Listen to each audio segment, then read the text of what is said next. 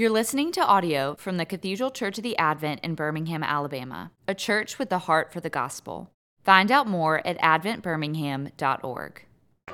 O Jesus, lover of our souls, we have no other refuge but you. And even now, Lord, in this moment, draw our hearts and our minds to you. In the name of the Father, and the Son, and the Holy Ghost. Amen.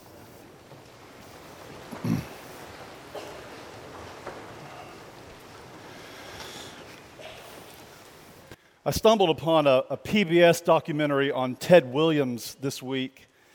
I'm a sucker for baseball documentaries, and Ted Williams of Red Sox lore is arguably the best hitter of all time.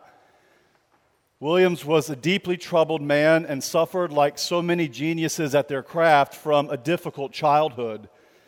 His mother was a Salvation Army minister and gave all of her time to the ministry and little to no time to her son. Imagine this: she never saw Ted Williams play professional baseball once. And his father was a ne'er-do-well drunk. So Williams became obsessed with baseball. He had something to prove. And he wanted people to see him on the street and to say, "There's the best hitter of all time." And given his relationship with his mother, and not surprisingly, he also became an atheist. So Williams was a complicated man who struggled to maintain relationships. But toward the ends of his life, he became close with his daughter and with his son. And they talked him into being cryogenically frozen upon his death. This is crazy. I guess the hope is that if the body is preserved, then perhaps in time technology will catch up and maybe Ted Williams can be brought back to life again. I think that's all really interesting and weird. But I found the daughter's explanation on the documentary of their family's decision so telling and so sad. She said, "We didn't have any faith to fall back on as a family when Dad was dying. He didn't either. We were all atheists. So we needed something to hope in. And even Dad, the greatest hitter of all time, needed to hope in something at the end." It's for reasons of hope that I love the seasons of the church calendar. I didn't grow up this way. There's something now about their rhythm and their promise of a new start that brings me comfort and hope. Here we are on Epiphany Sunday. And like the wise men who we sang about this morning, and I could see some of you bobbing along as we sang it, we can pray with renewed fervor year after year, "Guide us to thy holy light." That's our hope. And here we are today, gathered together, celebrating Epiphany. Jesus' unveiling, his bringing light into the darkness of our world. As one church father said in an Epiphany sermon, "Christ is illumined. Let us flash like lightning with him." And today we celebrate our Lord and his baptism and his identification with sinners and the light that he brings into our world. And we pray again in these moments, like today, let us flash like lightning with him so that all the world can see. So Christmas and Epiphany, they fill us with the hope of new things. They promise something more. Our hopes and our dreams go far beyond the ends of our own nose or the reflections that we see in the mirror. And for all the goods of this mortal life, and I believe we have so many things to be grateful for, but I also believe we have reason to hope for new things. Oh, Jesus, flash like lightning before us. Let us enter into your light once again. Isaiah the prophet, like few others within the whole dramatic sweep of the Bible, he speaks right into this Epiphany hope. Our desire for a new order, our hope for the kingdom of God to shine in our midst. You know, like all the prophets, Isaiah is marked by a sense of the tragic. Something's gone terribly wrong. Where we would expect mountains, we find valleys. Where the path should be smooth and straight, it's become crooked and rough. And Isaiah does not mince words or hold readers in suspense about where the tragedy of his prophecy lies. Listen to these very first words from the prophet in Isaiah chapter 1. This is what he says. "I reared children and I brought them up, but they have rebelled against me. The ox knows its master, the donkey its owner's manger, but Israel does not know. My people do not understand. They're children that are given to corruption. They have forsaken the Lord. Someone in our congregation several years back once stared into my future and he said, "Just so you know, you're only going to be as happy as your least happy child." I kind of swallowed hard when I heard that. And here Isaiah reveals God's own deep grief and anger over his children's rebellion. You see, even an ox knows its master. Even a donkey knows where to go to get its food, but my people have forgotten who I am. They die for lack of knowledge. They disregard me and they've forsaken me. And look at my children there playing in the mud of their idolatry when they had the infinite beauty of my love on offer. We're so prone to self-destruction as the human race, and the people of Israel exhibit this feature of human existence in spades. Yet here's the epiphany moment of Isaiah's promise. Here's where Isaiah's words that were written so long ago reach their way into our congregation this morning, and they speak a dazzling truth. The kind of truth that radiates light into the darkness of our hearts. God does not leave his people to their own ignorance. He doesn't leave us in our darkness. He could. Some might even say that he should. But he doesn't. And he can't. Because he's smitten by his people. Like the lover in the Song of Solomon who can't get enough, that's our God. Chasing us down the street, running off the porch for us, singing songs of delight over us, like Zechariah the prophet said so long ago. Yes, God is righteous and justice in his holiness. He's terrifying in his glory and his splendor. But he's also warm and loving and delighting and pursuing and refusing to allow the rejection of our own ignorance to define our relationship with him. He comes, he pursues, he can't let us go. "O love that will not let me go," the old hymn said, "I rest my weary soul in thee." And the people of Israel in Isaiah were weary. Even after God had announced the triumph of his mercy and the end of judgment in Isaiah chapter 40, remember the great words, "Comfort, comfort ye my people, says your God." Even after the announcement of this forgiveness, the people are still beleaguered. They're still suffering under the trauma of their circumstances. Listen to the cry of desperation that they ring out in Isaiah chapter 40, verse 27. This is what the people say. "My way is hidden from the Lord. My cause or my right or my justice has been disregarded by my God."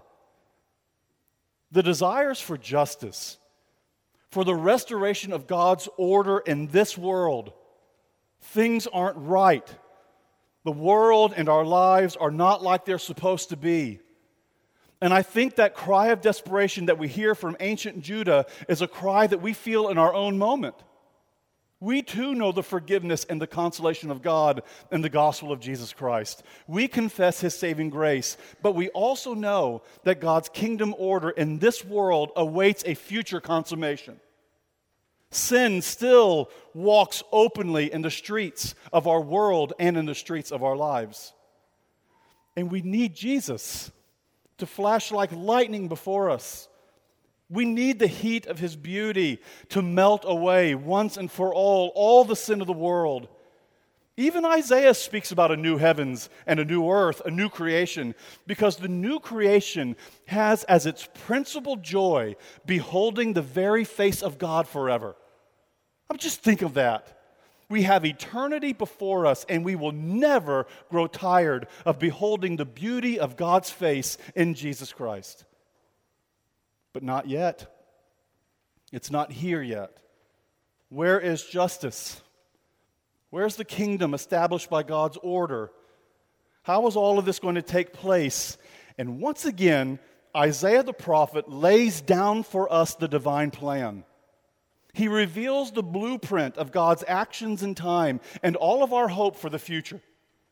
The cry of despair from God's people back in Isaiah chapter 40 for justice is answered in Isaiah 42, the reading that we heard read so well this morning. How will God make all things new in our world? How will justice, true justice that can only stem from God's kingdom, make its way into the world? And here Isaiah chapter 42, verse 1. Behold my servant, says the Lord. This is the one in whom I delight.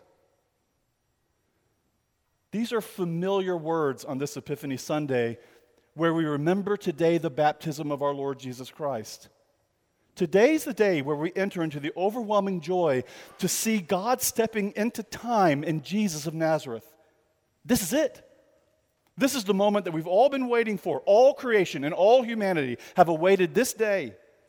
And we follow Jesus to the Jordan, and we watch him descend into the waters of baptism to identify himself with you and with me, with sinful humanity. And dripping wet from the waters of his own baptism, the sky breaks open, and we hear God the Father use these words from Isaiah 42.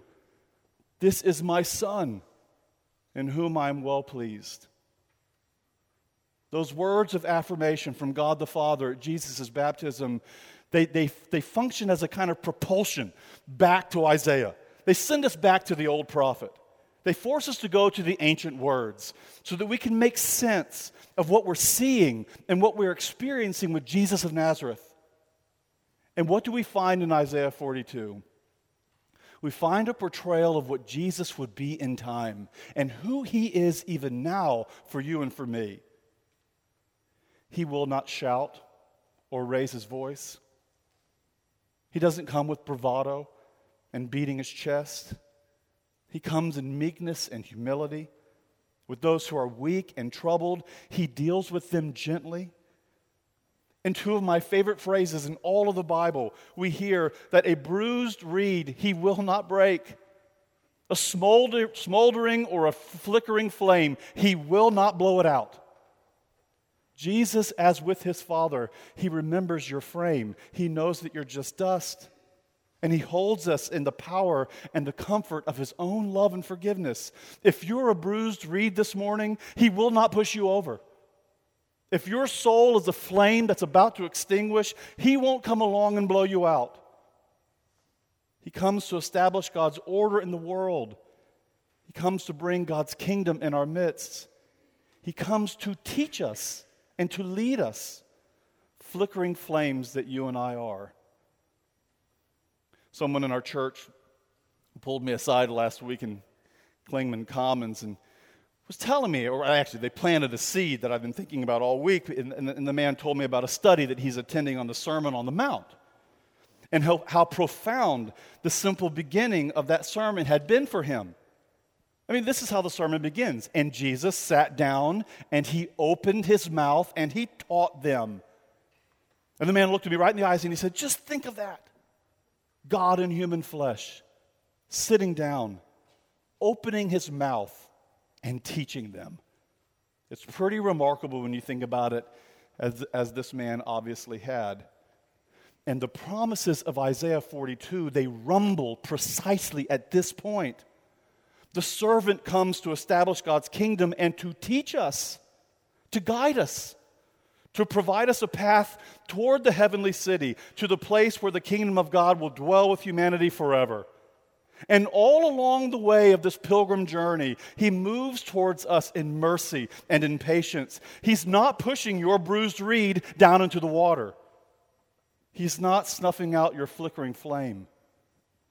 As the old hymn says, he leads like a kindly light. I don't know if you feel this way, but I certainly do. It's easy, I think, to lose our way. We're like sheep. We tend to go astray. Sheep aren't very smart. I know you all know this, and I think we fancy ourselves as kind of smart as we sniff around from pasture to pasture looking for something to make us happy, for something external to ourselves to make us feel significant, or finding hope in all the wrong places. And we can sound so sophisticated, I can too, in my hunt. I wonder what's over in this pasture here. And in all of our sniffing around, we can lose our way. our sense of being, our real reason for existence, our pilgrim destination. We can lift our heads and wonder where we are, who we are, why we are. And it shouldn't surprise us, by the way, because the Bible tells us that we're all like sheep. I know that I am. And on this Epiphany Sunday, here comes Jesus into our congregation once again, dazzling in light and beauty, beaming with kindness and grace. We hear the rattling of his keys as he moves once again to the dungeon of our darkness, of our lost way, of our hopelessness, to liberate us once again. What else can we pray on this Epiphany Sunday but that Jesus might shine on us once again, and that he might open our blind eyes so that we can really see, so that we can have hope in this new and dazzling thing that's springing right before us. Amen. You've been listening to audio from the Cathedral Church of the Advent. If you live in Birmingham or find yourself visiting, we hope you'll join us at one of our Sunday services. Find out more at adventbirmingham.org.